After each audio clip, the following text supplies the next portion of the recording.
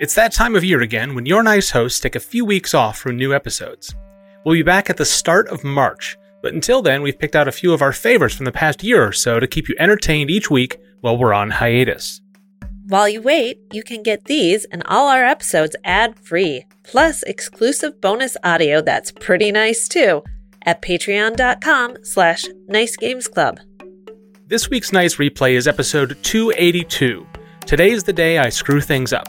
Pre-production, Idle Games. Originally published October 13th, 2022. One thing I like about digging a little further back for a nice replay is to relive what was going on in our lives back then. This episode starts with some big good news for Ellen, and later in the episode, some bad news for me, which I'd completely forgotten about and inspired my topic for this episode.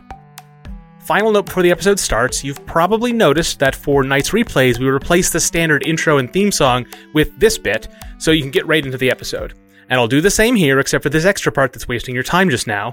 But I actually recommend you go back and listen to the original intro if you get the chance, because it's an all-timer.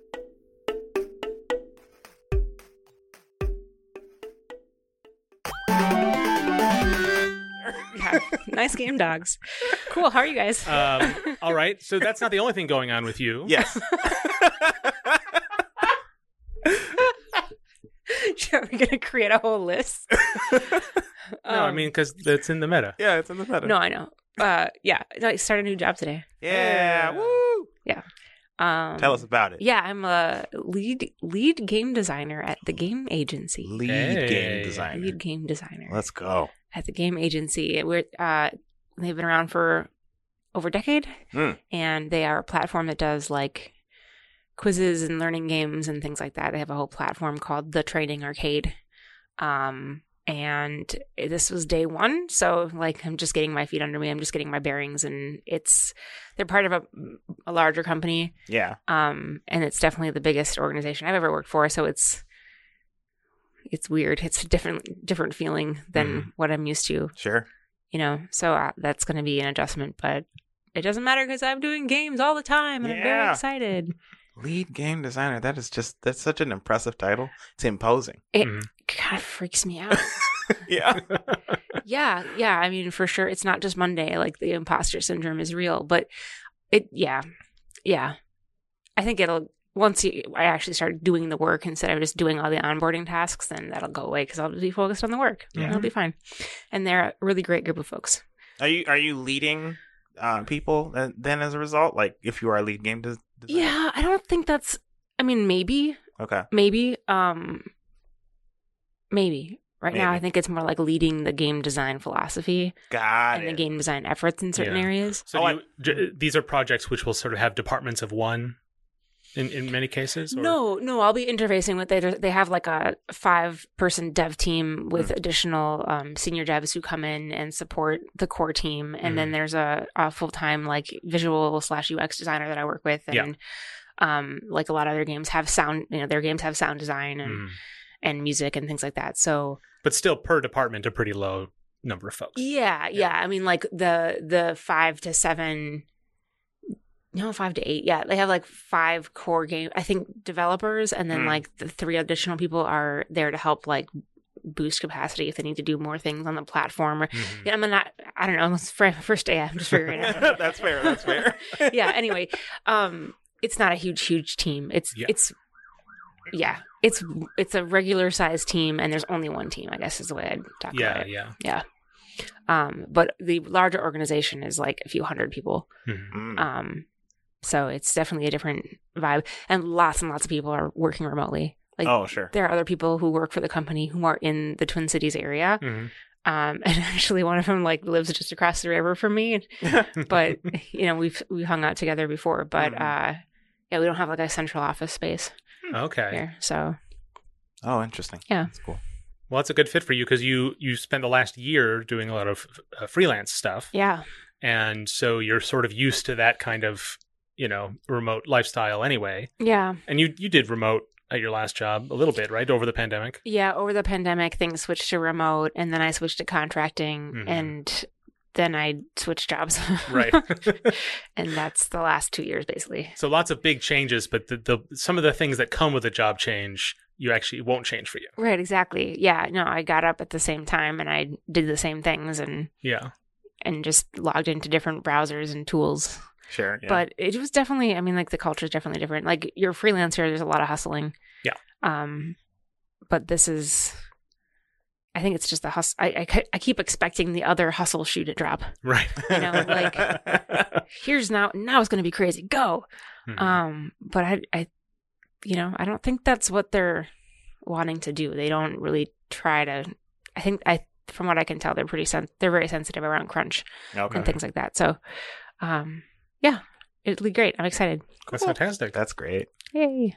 Love hearing about our career jumps. I know, right? You just keep moving up, y'all. Just keep at it, keep practicing the art, and stuff happens because you get better.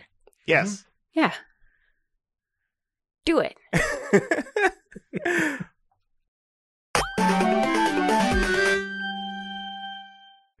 All right, I got a topic. Uh-huh. You do? Yes. Good. Good. Otherwise, we'd have to reschedule this whole recording session. And we didn't go over them at the top, huh? Oh, shoot. Yeah. That's a good point. Oh, well. This whole thing is a disaster. It's going to be isn't a surprise to people who don't look at their podcast player and see the title of the episode. Right, yeah. But Dun, dang, dun, dun. no one does that. Anyways, Yeah. my topic is pre-production, Mm-hmm. which to me, before I started working at my current job, I was like, pre-production, that's a buzzword. That doesn't mean anything. I now know what it means. What does it mean aside from stuff that happens before production? A lot of it is just like the planning of the production phase, like what you're going to be doing during production. Yeah. And so like I've been doing this for work recently, where we're working on a new prototype, but we're kind of trying to self-publish it, sort of, or if we don't get funding for it, we've figured out a way to self-publish it. But ideally we get money, so give us money.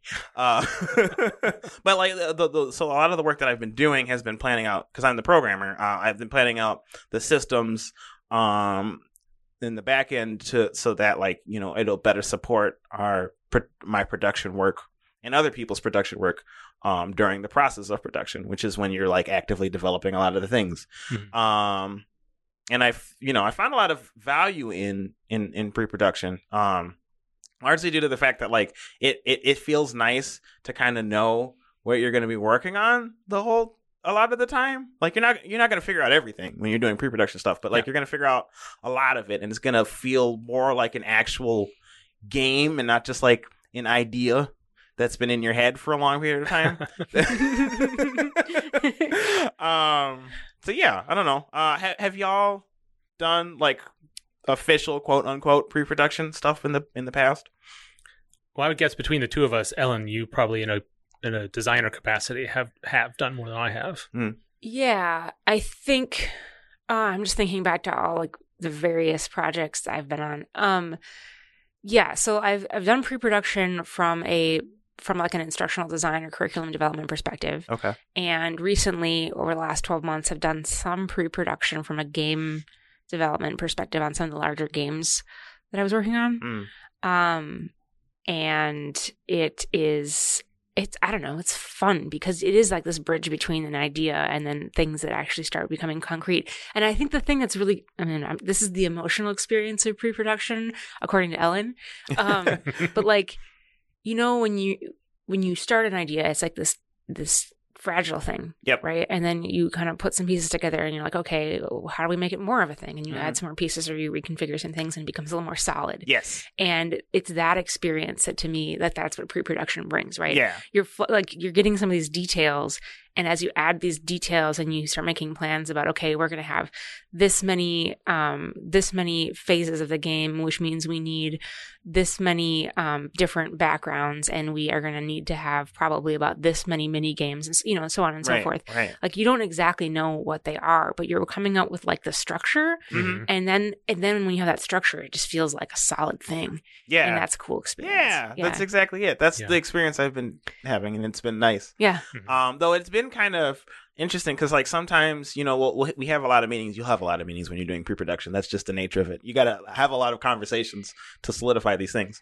But while we're having these conversations, they've all been productive and valuable. But every once in a while people will like kind of lean towards a direction, and I've noticed myself feeling a little disappointed in that direction, and it's not necessarily because I don't like that direction, because I'm like, yeah, that's a nice direction, it makes sense, and like sometimes I'll be like, yeah, during the meeting I'll be like, yeah, this is great.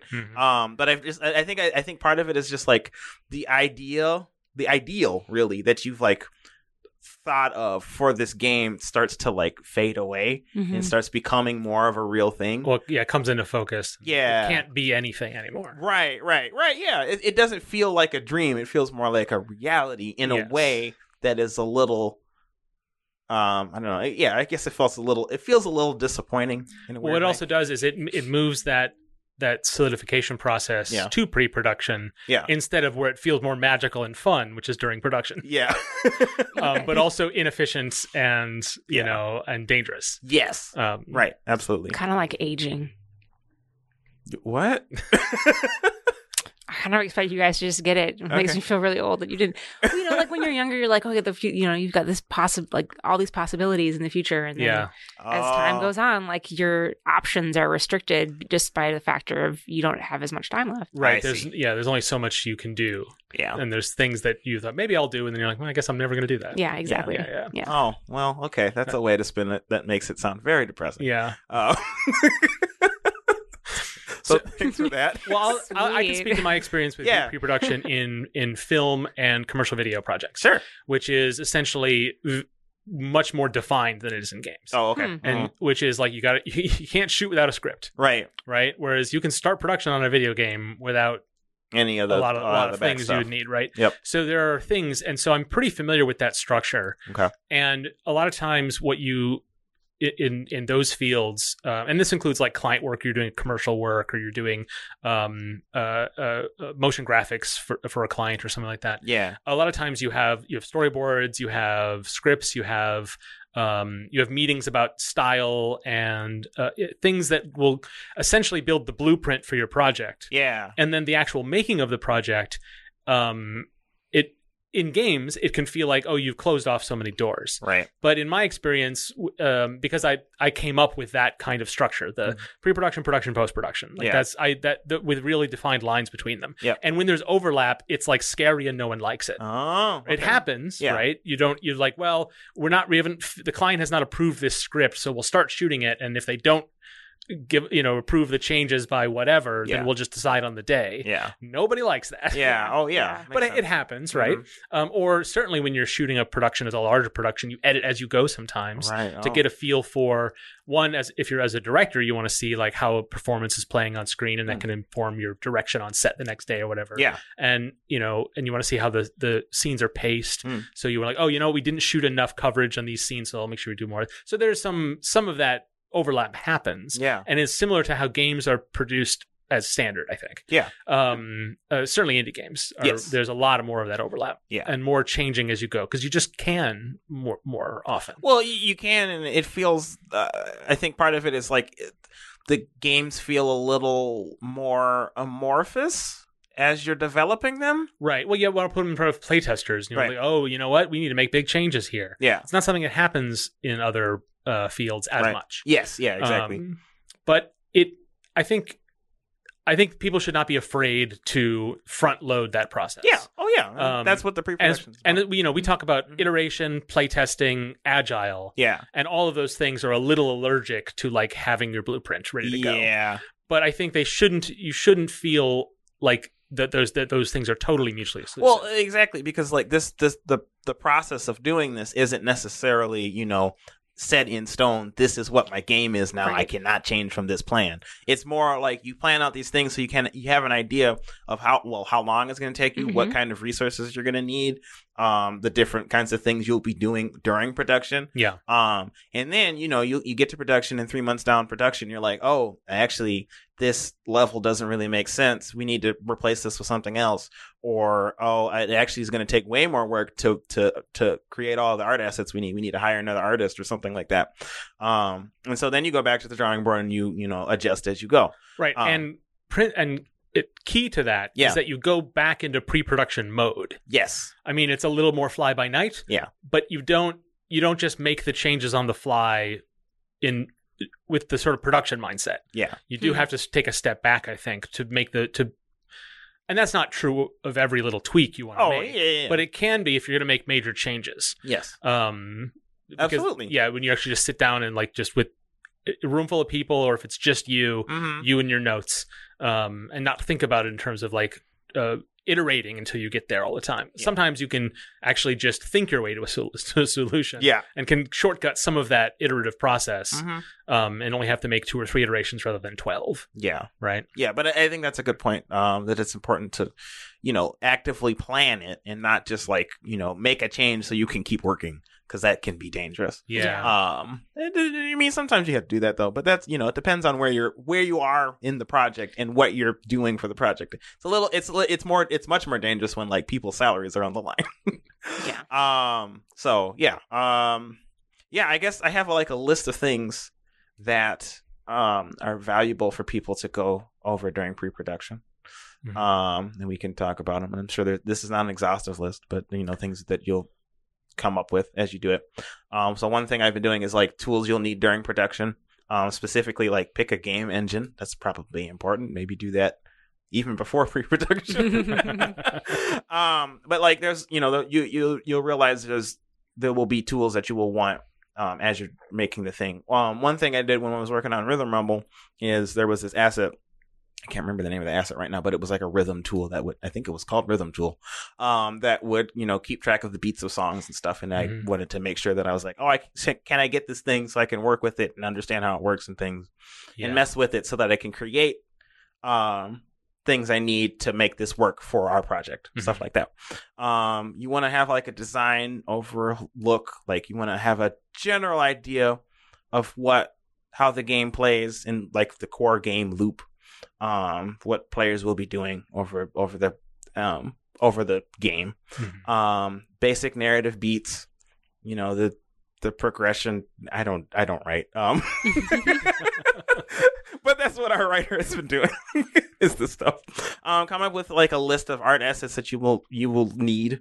And it's not an exhaustive list. You're going to want to have an idea of what art assets you'll need, but odds are you're probably going to be like, oh, actually, we might need this animation for blah, blah, blah, or we might need this fancy picture or something of a character. All of this is just getting you ready for when you need those things. Right. And so, it doesn't have to be, you don't have to have it all nailed down totally. Yeah. But you have to at least understand that this is the type of thing we'll need, and we'll need about this much of it, we think. Yeah. And so let's make sure we have the tools and the budget and the labor ready to go for that. Yeah. And so that when inevitably it changes a little bit, won't have to move too far from, because we've thought about it already. Yeah. It's really fascinating too, because like, the Future Club is mostly animators and artists. And so like they have a pipeline for this kind of stuff established quite strongly, I think. And it makes it interesting jumping into that, working in previous places where that wasn't the case. And not just like, and it wasn't just because like my job, it didn't know what they were doing. I think it was more just like, that's just not how we worked. And so I was more accustomed to just like kind of working and not necessarily doing this planning stuff ahead of time, a lot of it. It's interesting to just see that mindset change for like creating art assets and things. Cause I think it's valuable. It was very valuable for them to know that kind of stuff going into it. It's just kind of an interesting mind shift for me. Do you prefer one over the other, or is it too early to tell? That's a good question. I think that I do like pre-production as a concept because I feel more prepared or I feel more knowledgeable about what I will need to do. But there's something that's interesting about like just messing with stuff and just doing things without necessarily having a plan for them. I think that the like pre-production, I think this is valuable for anybody, whether you're a hobbyist or AAA or whatever. But I think that, when you're a hobbyist, you're just working on it because like you're enjoying making games. You don't necessarily have to do a lot of this stuff. I think that it can be valuable. And it can make the task it can make the task of creating the game less daunting when you're 3 months in and the magic is gone. from the project. It could just be nice to know, I've got this list of tasks. I'm just gonna pull this task today and just do this task today because I've got the time for it, the energy. But there's also something to be said for like discovering and experimenting with your game and just being able to like, flow with it. That's what we did with Vengeance, right? I mean, we did it for a very long time, but there was a lot of fun about discovering new ways to create parts and characters and enemies and things that I think I don't think that game would be as good as it is now if we just planned a lot of that stuff out ahead of time. Yeah. I think we would have finished it earlier if we had planned a lot of that stuff out ahead of time. But I think that like, there was some stuff, there would be some things that were lost if we didn't make those, if we didn't just like do things kind of. There are just so many good quotes about planning that were brought up in like the agile training that I did way back in the day. And I can't remember them exactly. So but today's the day where I screw things up. So it's something like a plan, like the active planning is priceless, but the plan itself isn't worth the paper that it's written on, And so like the active planning, especially with your team, gets everyone on roughly the same wavelength, at least on the same like continent as far as what you're building and what it's going to take to get there. Yeah. But it's not the plan is not the product. The plan is just a tool to help you get there. Right. So you got to be flexible enough to change the plan if you need to and recognize that, it's a plan. It's like an outline, but it's also like you're going to get way more detailed as you move forward. Yeah. One other thing that popped up earlier, we were talking about this is, we had that conversation about games journaling last week. Right. It's been some time ago. 2 weeks ago? 2 episodes ago for listeners. Yeah. Okay. So 2 weeks ago. 2 episodes ago. Okay. Anyway. And we talked about how like one of the benefits of journaling is like externalizing your thoughts. Right. Right. And externalizing those thoughts helps you analyze your own thinking around different topics and experiences. And it kind of gives them structure so that it's easier for you to like metacogitate. Is that a word? To think about how you're thinking. Okay. And I feel like pre-production is kind of the same thing, right? Like you are externalizing your ideas of what the games are in a way that gets pretty specific, but not too specific. Right. So that everyone can kind of analyze those ideas together and figure out. Yeah, and that's a good point. That's something I didn't bring up, is that like I think that during the pre-production process, we've kind of we have solidified the game idea together, so we're all on the same page. Whereas like when you're not doing that, like two people can have different ideas and you can be developing the same product and not be on the same page, and that can cause conflict. And it's important to have those debates before people start putting in hours. Yes. Right. Right. Well, yeah, and I think like, when if you work on a game for such a long period of time, you will, if you don't have that kind of plan established, people can like, they'll push it in a direction that you aren't comfortable with, and then there could be a bunch of conflicts and controversy and all this stuff. I think a little bit of that happened in Vengeance, not like actual active controversy, but like I think we had ideas on what Vengeance was, and we didn't really solidify some of the ideas ahead of time. Yeah, I feel, as an observer over many of the years of Vengeance production, I think sometimes like production halted when the three of you couldn't agree on something. A little bit, until you kind of came back and hammered it out, or someone decided they didn't care as much as they thought they did. Yeah. And then you could move forward. Yeah. Right. And that's not, like you say, that game does not purport to have been produced in a professional manner. And so it is fine as is. It was not like the biggest mistake or anything, but like it wouldn't be the way you'd make games now. Yeah, well, some of those things I don't know. I think part of that process what I'd still, do today. But I think, some of the stuff, some of the decisions, some of the way we made decisions, I would have liked to have improved as we did it. And so, that's one of the things that has felt really nice about doing pre-production stuff, is that like I really feel like a team, in like we all feel like we're when we have regular retrospectives once a month, and every time everybody's like, wow, this game has really come together, y'all. We really feel like that we're all in this, we're all, coming together, and it's starting to really feel like a full thing. And that feels really good. To just like have that experience. To sort of, as you're working, and then someone gets something done, and everyone has some ownership of it because they're all part of that pre-production process. Yes. And so it's a team accomplishment. It's not, it's fulfilling the promise rather than just making a cool thing. Right. Yeah. Right. Yeah. It feels really nice. And plus, like you said, Mark, I think everybody gets like their input on all aspects of it. And I suppose you would get, especially in indie space, you get your input on all aspects of the game regardless, even during production. But it's nice to have that input during pre-production, because like you can kind of guide all of the different what's the word for all of the things that people do to make games?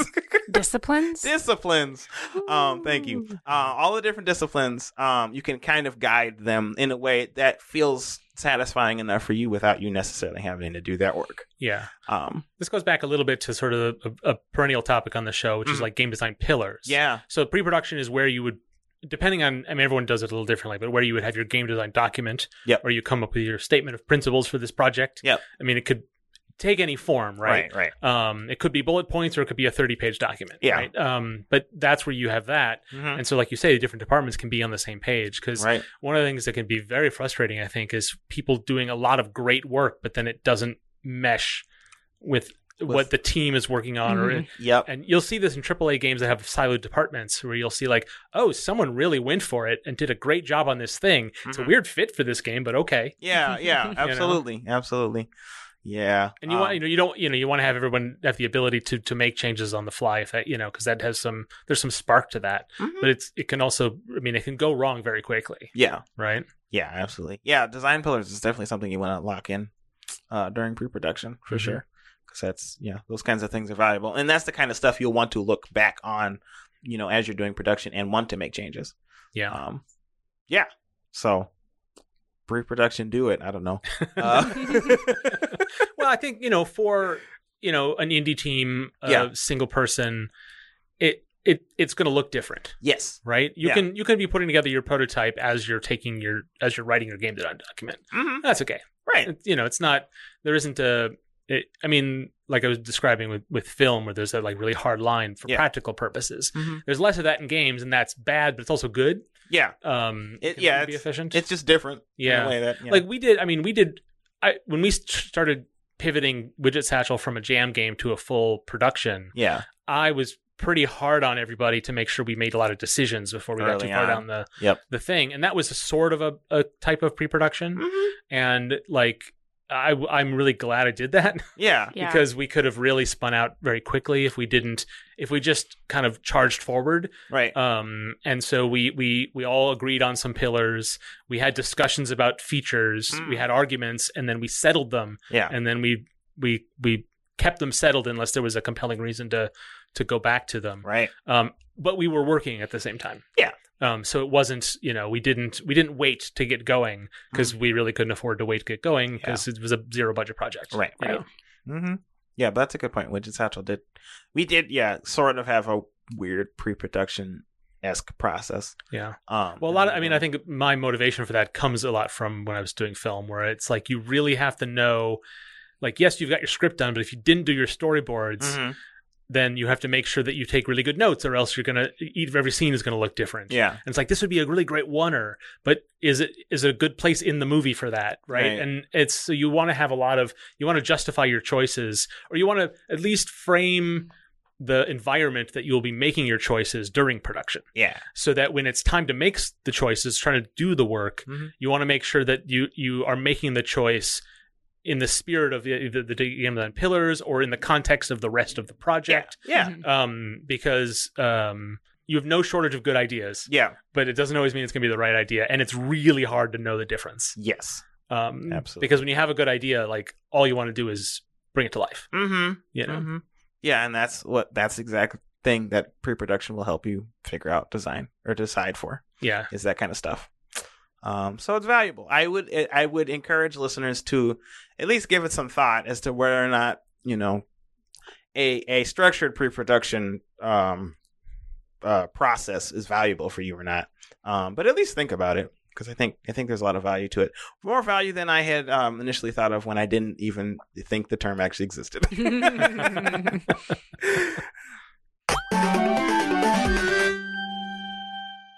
nicegames.club/Discord. We have tons of conversations. Specifically, our community does. If you're interested in hearing from listeners like yourselves and having conversations about the show, you can jump into nicegames.club/Discord. If at any point you're like, hey, Steven, I disagree. Yeah, specifically with me. Actually. Or, yo, Mark, that's dumb. Yeah. Or, yeah. Ellen, I agree. Yep. And I want to praise you for it. Those are 3 common listener. That's the feedback we've gotten That's mostly. true. That's pretty accurate. If you want to add to, or maybe your own spin on those responses, you can do that with other listeners. Yes. Which is probably a little bit more useful than just complaining directly to us. Right, because I'm not going to say anything back to you. I don't. You can. Yeah, I mean, good luck getting Steven to change his mind. Right. I'm stubborn. But if you can marshal the rest of the audience behind you, then Steven will have nothing to lean against. That's a good point. Get that peer pressure. Yeah, I might have to actually reconsider my opinions if you get a bunch of people to do it. That's the power of community, and you can get that nicegames.club/Discord. What's so special about Hero Bread's soft, fluffy, and delicious breads, buns, and tortillas? Hero Bread serves up 0 to 1 grams of net carbs, 5 to 11 grams of protein, and high fiber in every delicious serving.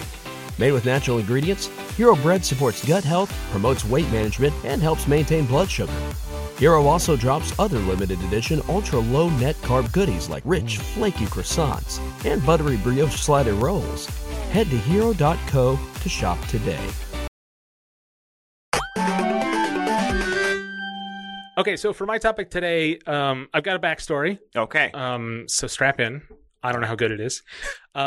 So last week, I was biking home, and what happens a lot is that cars will park in the bike lane. Oh, and it sucks because they're parking in traffic. Right. They got their hazards on. They're like, I'm just going to be here for a minute or whatever. Yeah. I'm waiting for someone, or I'm an Uber driver or something. Mm-hmm. And it's like when you're parking on the shoulder or in front of a fire hydrant for like a minute, whatever. Yeah. Like, we all got lives to live. You don't have to follow the rules to the letter. Right. But when you're parking in the bike lane, you are parking in traffic. Right. Mm-hmm. So that's my PSA to all of you out there, because I think everybody's done it. Like, that's because I see it a lot, but also like I could see people justifying it. Yeah. So first part of my story, don't do that, is do not park in a bike lane. Mm-hmm. If there's no shoulder, then you cannot park there. Yeah. That's just boo-hoo, right? Mm-hmm. And the reason I'm bringing it up is because I was biking home, and there's a car on the bike, and I usually just have to swerve around them. Yeah. But it was a pretty busy street. Yeah. And so I just had this narrow thing. Otherwise, I was going to go into the lane of traffic. Oh, goodness, yeah. So a lot of times I will put my arm out to signal, but it was too busy I couldn't get in. Yeah. And you have to, when you're trying to change lanes on a bike, you have to be like triple sure the cars will let you, because they don't expect you to move, or to recognize your signals. Just like, Anyway, long story short, I clipped this guy's side mirror as I was trying to weave around him, and I fell off my bike, and I got pretty hurt. And so I was laid out all that weekend and most of the beginning of the next week.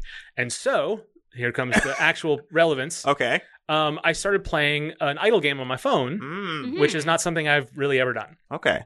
And we've talked about free to play and sort of the ethical quandaries of that. And I'm going to get into a little bit of that again. But I wanted to talk a little bit of, kind of almost do a little bit of a case study here on this particular game, because I took a lot of notes as I was playing, because we had just done that episode about journaling, game journaling. Yeah. And so I don't know how useful this is going to be to a lot of people. I think this is going to be something a lot of people have already experienced, or they already know these things. But I was surprised by some of the things as I played through this game, because a lot of my understanding of idle games, clicker games. Yeah. Games that are generally, high user acquisition. They are funded by ads and by microtransactions. Right. A lot of that is mostly like my thoughts on paper, right? Because I don't play these games. Like I've never been attracted to them. I feel that they have like ethical problems, and so I don't know the experience of playing them. So it's very academic. Yeah. So I feel like I've learned a little bit more, and I want to talk about some of that. So the first thing is I played this game because it's a Star Trek game, because that got me there, basically. Yeah. It's called Star Trek Lower Decks: The Badgie Directive. So if people know the show Lower Decks, it's the Star Trek sitcoms, animated sitcom. We've talked about it on the show before. We all love it. And this is a tie-in game that features the Badgie, which is a holographic comm badge who is evil, and traps you in the holodeck and toys with you, and voiced by Jack McBrayer, very funny character. So the premise of this game is that you're trapped in the holodeck and you have to complete a series of drills, but Badgie will never let you go. Because Badgie is evil, and basically it's a game that never ends. So it's kind of thematically appropriate. All right. And so one of the things that I thought was kind of actually pretty well done about the game is that it does get to sort of have its cake and eat it too with these mechanics. Yeah. Because it has a little bit of a fourth wall breaking character at its core. Yeah. That's and I'll talk a little bit more about that later when I talk about theming, because that I thought was pretty interesting. But my history with these types of games is this game, and then I think I've like opened one or two and just to see what they were or whatever, how they start. Yeah. But I really have not actually played any game like this, except for years and years ago, I played an idle game on a web page. It was an HTML5 game. Yeah. It was a proof of concept because HTML5 was nascent. And this was like I made this just sort of Farmville style clicker game with HTML5. Check it out. It had no monetization or anything like that. Yeah. And I got really into it for all the same Skinner box reasons. Like it is very addictive, mechanically. I don't. That's not. People understand that. I don't need to go over that a lot. Yeah.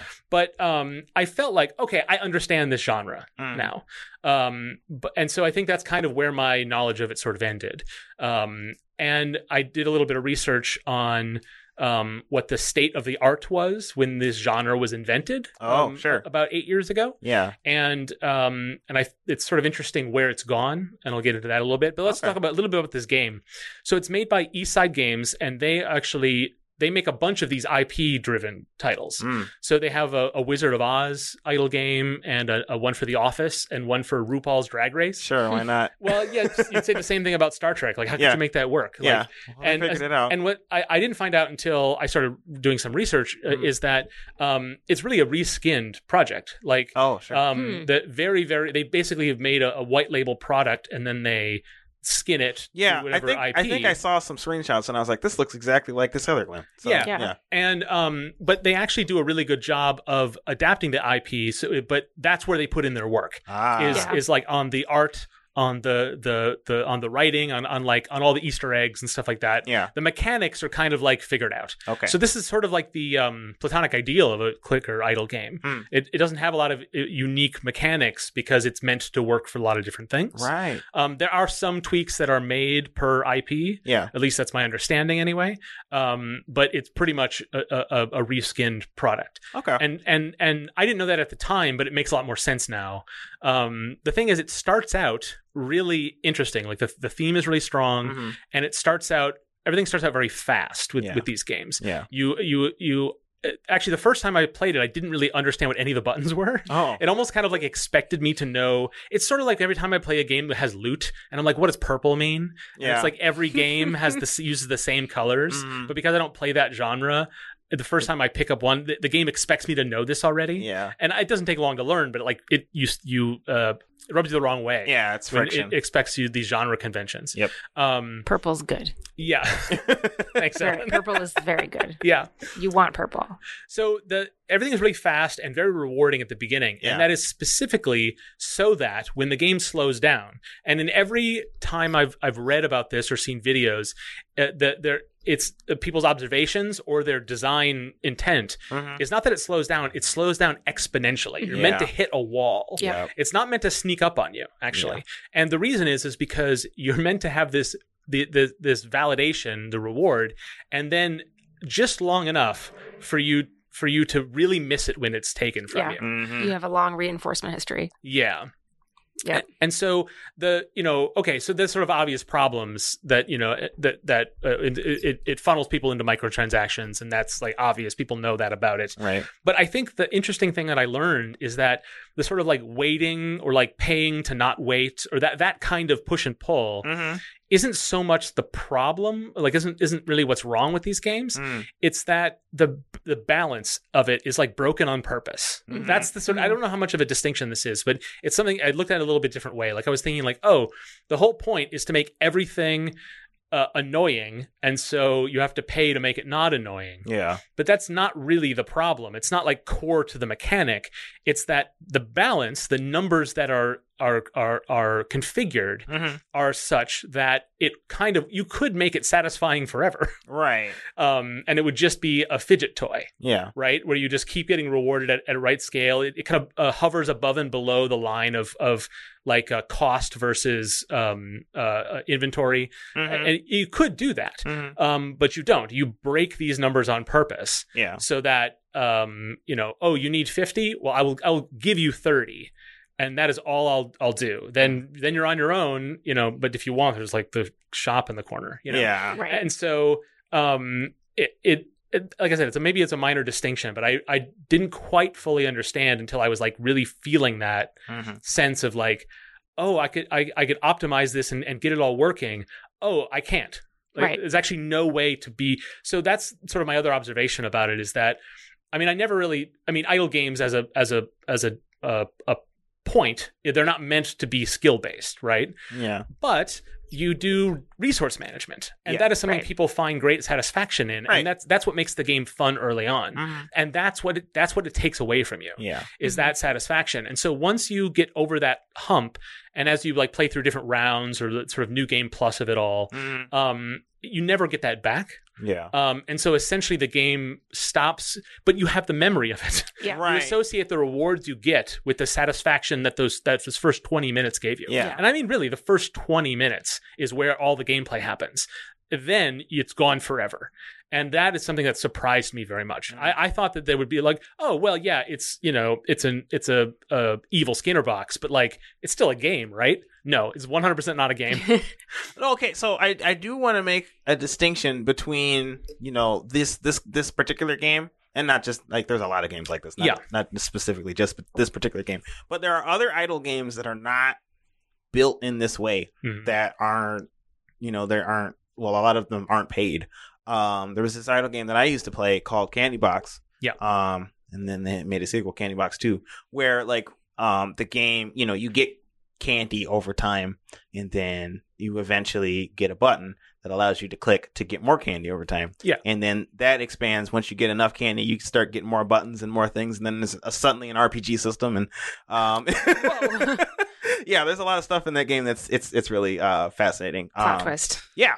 There are a bunch of idle games like that came about around the time that this genre was created. Right, and that's telling, because it's not that the genre itself is inextricably linked to black hat behavior, Yeah. or monetization, Mm. and it's just that that's all that's left, Yeah, essentially. that's a lot of it. Because that's how you can't. Because every video I saw from someone who makes these games describing how they work, Mhm. they always start out with like, it's like magic. Retention is so high with this genre. Yeah. It's like it's like arbitrage for these developers. They just can't believe it, Mm. and it is kind of impossible if you're running a business to not do something about that. Yeah. And so that is kind of it's not that the mechanic itself is prey to that pull of monetization, the pay to win model. Mhm. It's that those numbers are broken on purpose for that purpose. Yeah. Now that is separate entirely from the sort of emotional that reward loop Yeah. that is not tied to monetization, that Yeah. applies to the games you're talking about. Right. Well, and so that's the thing about idle games that I find really compelling, Mhm. is that a lot of times there's a lot of delayed gratification Mhm. that come from idle games that you don't get in regular games. Most of the time in games, you design the way you design a way to make players feel rewarded as quickly as possible so that they keep playing the game until they finish. Right. But with idle games, it's designed to keep you going for a long period of time. And so like with that Candy Box game, I would keep getting new mechanics and stuff and new things to do. And I'd be like, oh, I got to keep playing this game so I can get more stuff to do. And I just kept playing it, and then more stuff kept popping up. And that felt really satisfying. Right. And that's the distinction separate from the monetization ethics. But that I believe also is ethically problematic. Oh, and one of the things that was really interesting, I came across a paper that we'll link in the show notes. It's essentially almost like a researcher interviewed a bunch of developers and then wrote a very technical paper for a .gov website. Okay. But one of I pulled a quote from it that's so fascinating to me. Several of our interviewees expressed the desire to give players an opportunity to stop playing their games if they choose to, rather than requiring their players to remain forever trapped in a cycle of never-ending logarithmic scaling. These reflections indicate a degree of concern from our interviewees about the potential of these games to lead to unhealthy, unending play. Oh. And that really was interesting to me because it really is separating out the monetization play versus just the core of these games, just the endless play. Well, that's interesting because I guess I wasn't thinking of the games as endless. I definitely see a lot of these games are endless, like Cookie Clicker. Just goes on even though it's free. But that's what there's some more quotes from the people when I talk about this. Like what they're trying to do. It's like I wish this genre allowed us to let the player be done with it, and that they struggle with that, and that is their ethical concern. And this comes from indie developers who are using different pay models, right. like subscriptions or premium. There are premium idle games. Yeah, they don't do very well, but people do sell them. Yeah, or Patreon or something like that, where it's set up that way. It's less tied to the gameplay. Even those types of games and the developers who make them recognize the scary emotional and psychological effect it has on people. Yeah. And so that separating those things out was something I didn't think a lot about. I thought like, oh, this model is not interesting unless it leads to this monetization, and this monetization is evil, and that's a straight line A to B. But it actually, they are different things. They just go so well together. Yeah. Yeah. That is what worries me. And I think we've talked about this on the show about games that do never end, MMOs and competitive games that are and games that have seasons and are meant to just be a hobby unto themselves. And I don't think there's anything definitionally wrong about a game that is like a hobby. Sure. I mean, like there's no end to baseball, right? You can just play another game of baseball. Yeah. Like you can play another round of Overwatch or whatever. Right. But I think there is a lot of problem with games that do have this kind of like number go up thing that is separate from the concern that I have about their monetization. Okay. Well, and then you combine that with just the easy access of a mobile phone. Right. Yeah, right. And then that you've kind of got this trifecta of hooked. Yeah. So the other thing that was really interesting is watching a GDC talk from 2015. They're talking about this that really only been around a year or two that as a genre, and was already starting to find its way into sort of being a big revenue source for companies. It was that's where they sort of started. Is 2014, 2015, 2016. And a really interesting thing that the person was saying was showing charts of like, this is our pie chart of what players spend on the game. Yeah. And it was, like 40% of players who spend anything at all will spend less than $10. And then there's this tiny sliver that spends like 100 or more. Yeah. A smaller sliver still spends 1,000 or more, right? And it's whales, right? We understand that topic. Right. It's not news to most people. Yeah. But then this other chart was how much of the revenue of the game total is provided by those audiences. And something like 40 to 60% of the revenue for any successful idle game is brought in by people who are spending more than $100 over the lifetime of the game. Yep. And so this is, I think I've laid out this criticism before of free-to-play games. Is one of the things that people say that's good about free-to-play games is that it's free. So it gives a lot of people access to games they wouldn't otherwise have. But I feel like that is not worth the trade-off, which is that these games are funded entirely by people who are spending too much money and who are emotionally trapped by them. Mm. And I don't think that's worth the upside of providing a huge amount of people Yeah. with free entertainment. I think somebody does pay for it, right? Yeah. And that worries me a lot. And what was interesting about the talk from this person who was like, we make a bunch of these games and this is really cool and you can make one. They're really not that hard to make. Mhm. And I'm just like, it felt like a talk. I don't want to we'll link this in the show notes and I don't want to call this person out or anything like that. But it really just sounded like they were giving like a multi-level marketing talk. It was like the thing that really, really scared me about this talk and other things I was seeing, presentations, is how they were sort of just dismissing any kind of ethical concern as if it didn't exist. Not saying like, oh, we heard and we try our best, like you hear like the NFL is like, we're worried about player concussions and they're not really. Yeah. At least they have the shame to tell you that they care about it. Right. And that, you don't believe them, but they at least, but to hear people talk about these things and just to act as if that issue does not exist. And it's almost, you can almost see them stepping around it. And that was really scary to me. And that's from 2015. And so one of the things that person did was they had some predictions about where the genre would go, and they were really excited about it. Like this is a new genre, it's a new payment model, and new players are getting in. And they had a lot of like really interesting. They were really excited about it, like genuinely excited about it as a model for developers. And they thought like, okay, the spreadsheet style game will fall out of favor, and there'll be more interesting mechanics will be developed. What we're looking at now is not going to be what it's going to be like a couple of years.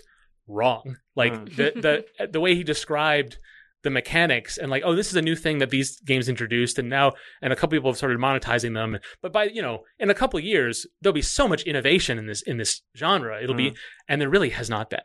And that kind of shocked me. But I could totally see why you'd think there would be. But the thing is, it works. It makes money. It works. Any changes you make is a risk to that model. Right. And so that was really telling, I thought. Yeah. Innovation is sparked from need. If it's already working, and there's exactly. And this presenter had a lot of hope. It's like it's going to be so interesting. People are going to come up with such cool ideas, and people really haven't. And I mean, Stephen, like what you're talking about, a lot of that innovation happened in non-monetized. Spaces because there was more like it was for that sake, Right. There was a whole story they wanted to tell. Over a period of time, I guess. One of the other predictions was that Idle will become a modifier for other genres. So you have like an Idle Mario type game, you'll have an Idle RPG, you'll have an Idle Tactics game, and that really hasn't happened. Well, they did make it. That was a premium game. There was a mobile Mario game, but it was a premium game, so it's not the same thing. Yeah. But the idea of like the game plays for you, like they were like the prediction was like Idle is something that could be a modifier to other types of games that you could, and this has been true in some, and there are examples of these sorts of things where you can have games play for you, and then you come back to play them yourself. MMOs have done this, can do this sometimes. Right. But I think the prediction was really much that it was going to be like a broader, more broadly accepted variant of types of games, which was sort of interesting. And I think part of the reason is because designers, they want their players to play these games. It's like not rocket science, really. But I think there was sort of a mix of like how it felt innovative at the time. It felt like a good way to bring new revenue streams to developers. So clearly, it reminded me a lot of the sort of like, oh, blockchain games will be big. Yeah. Like, why? Because it's new and people like new things and they'll innovate. And like, well, but why? And no one has an answer for that. Yeah. I felt like that prediction really very much reminded me of those kinds of things. It's like, it seemed like it didn't seem like a stupid thing for someone to say. Yeah. Because it's like, here's this new thing. It's interesting. We haven't explored all of its corners yet. It's going to be integrated into all sorts of things. It's kind of the future, and it won't replace things, but it'll be a part of it. And I don't think that happened, just like it's not going to happen with blockchain games. And so that was really interesting. And one thing the prediction that he totally nailed was that there'd be Idle spin-offs of games and brands. So you'll have like a popular game, and then you'll have the Idle mobile version of it. That has happened, but the brands is where it really came into. That's the one I played, right? Yeah. That is a way to draw people in. And I thought that was a really interesting prediction because it really played into the sort of, it's a piece of merchandise or a piece of marketing or brand extension. Yeah. And that does feel like a very good fit for something like this, Mhm. right? It's merch essentially, Yeah. right? It's yeah. And one of the sort of last prediction was that, idle game design philosophies will integrate into the metagame of standard genres. So that's a little bit what I was saying before, that like some of those mechanics will come into other games. And so loot boxes is part of it. A lot of Ubisoft games went through that period, and then they've been pulling back on it lately. Yeah. So I'm like sort of a half yes. I think that has happened in some manner, but I think it hasn't quite been something that has been standard to a lot of games the way that the prediction went. So that was really interesting to me, watching this talk and just seeing like this was 2015. This was 7 years ago. Yeah, that's wild. And I've been roughly ignorant of the genre as a player all that time, but then looking into it and having just a brief, I'm not an expert just by playing through one game pretty heavily for 4 days. Yeah. Because I really did get sucked into it to the point where like I was waiting for that next tick to go so I could make sure to hit the button on time, and I stayed up late, and I really, I have an addictive personality, so it's not that surprising to me, but like I did have to just uninstall it. It really got you. Yeah, it really did get me, and it was really, really frustrating that it got me, because I was thinking about like all the things that like this could be interesting. It is fun to match up all the things and just I'm going to upgrade this but not right away, because I'm going to wait to upgrade this instead. That is a really satisfying play experience that other games have. Civ is very much like that, right? But then very quickly being like, oh, the game does not care if I'm playing optimally or not. It just cares if you spend money. If I either spend money or I am playing it at all. Yeah. Right? Engaged with it at all. And that's the thing that frustrated me the most was that the theming was very strong.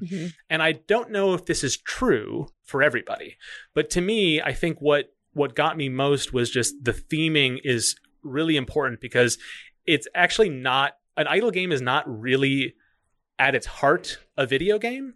It's not really an interactive piece of media in the same way that other video games are. And just go with me along on this journey. Okay. It really felt more like it was the game does play itself. That's the whole point of it, right? Yeah. So it felt a lot like it was just a piece of linear media. So having a strong theme really, really helps with that. Sure. And it doesn't have to tell a linear story necessarily. It's essentially, it's like how Twitter or Instagram is.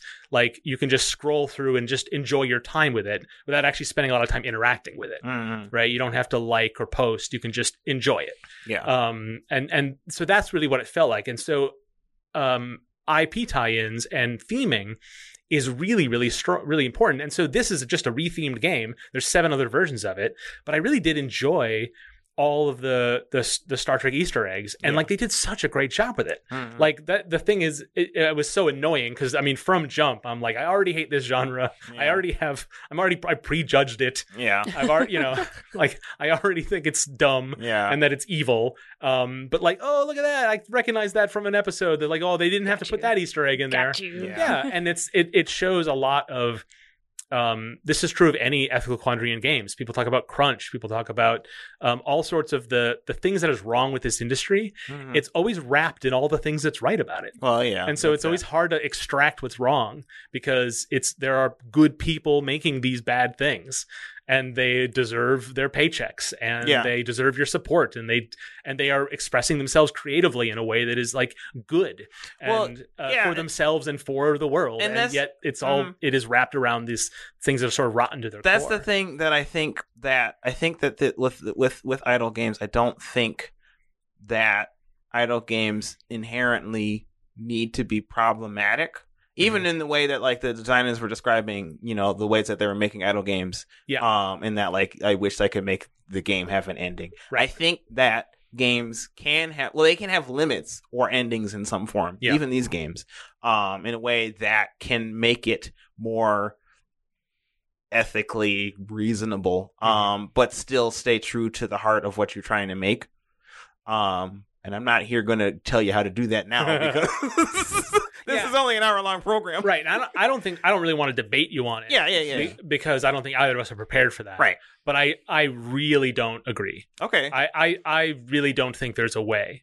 I think there's a way to mitigate its problems, but I mean, it's sort of similar to like online toxicity. Like that happens because of the way that those games are built, and you can do a lot of work to prevent those things, but you caused the problem, and so you can do a lot of work to prevent it from harming people, but you did cause the problem. And I think that's what this genre does, independent of the monetization model. Right. Yeah. So I kind of came away from it with like a newfound hatred of the genre, and and I mean, it is really just.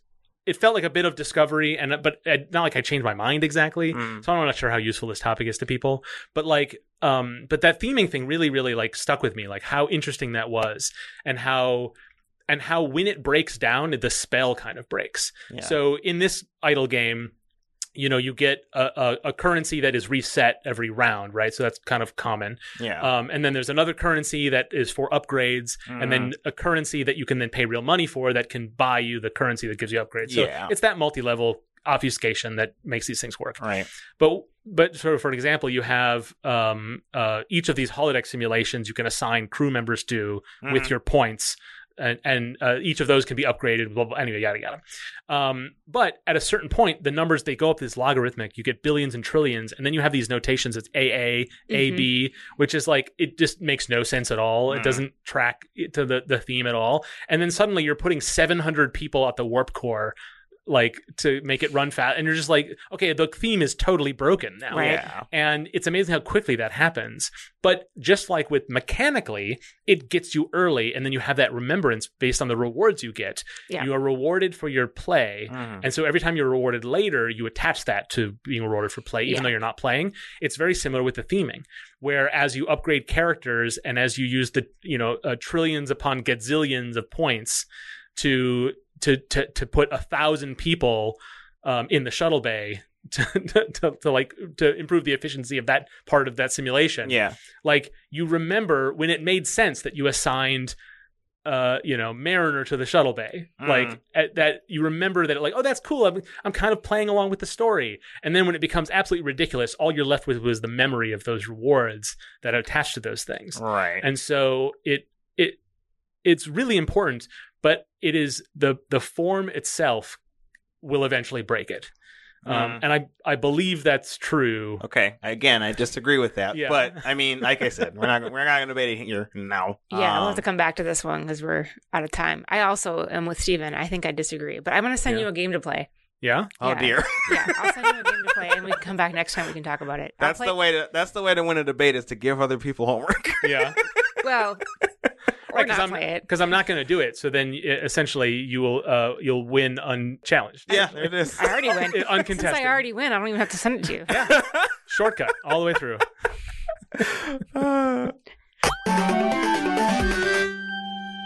That's our show. Let's see if I can do this outro without fumbling over my words.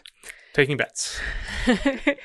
For show notes and links on today's topics, go to our website, nicegames.club.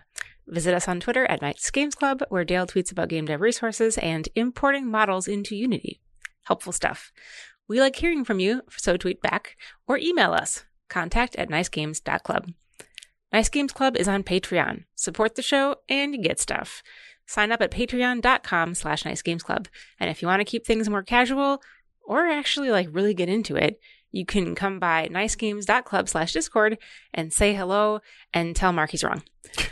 All right. Until we get going again, remember to play nice and make nice.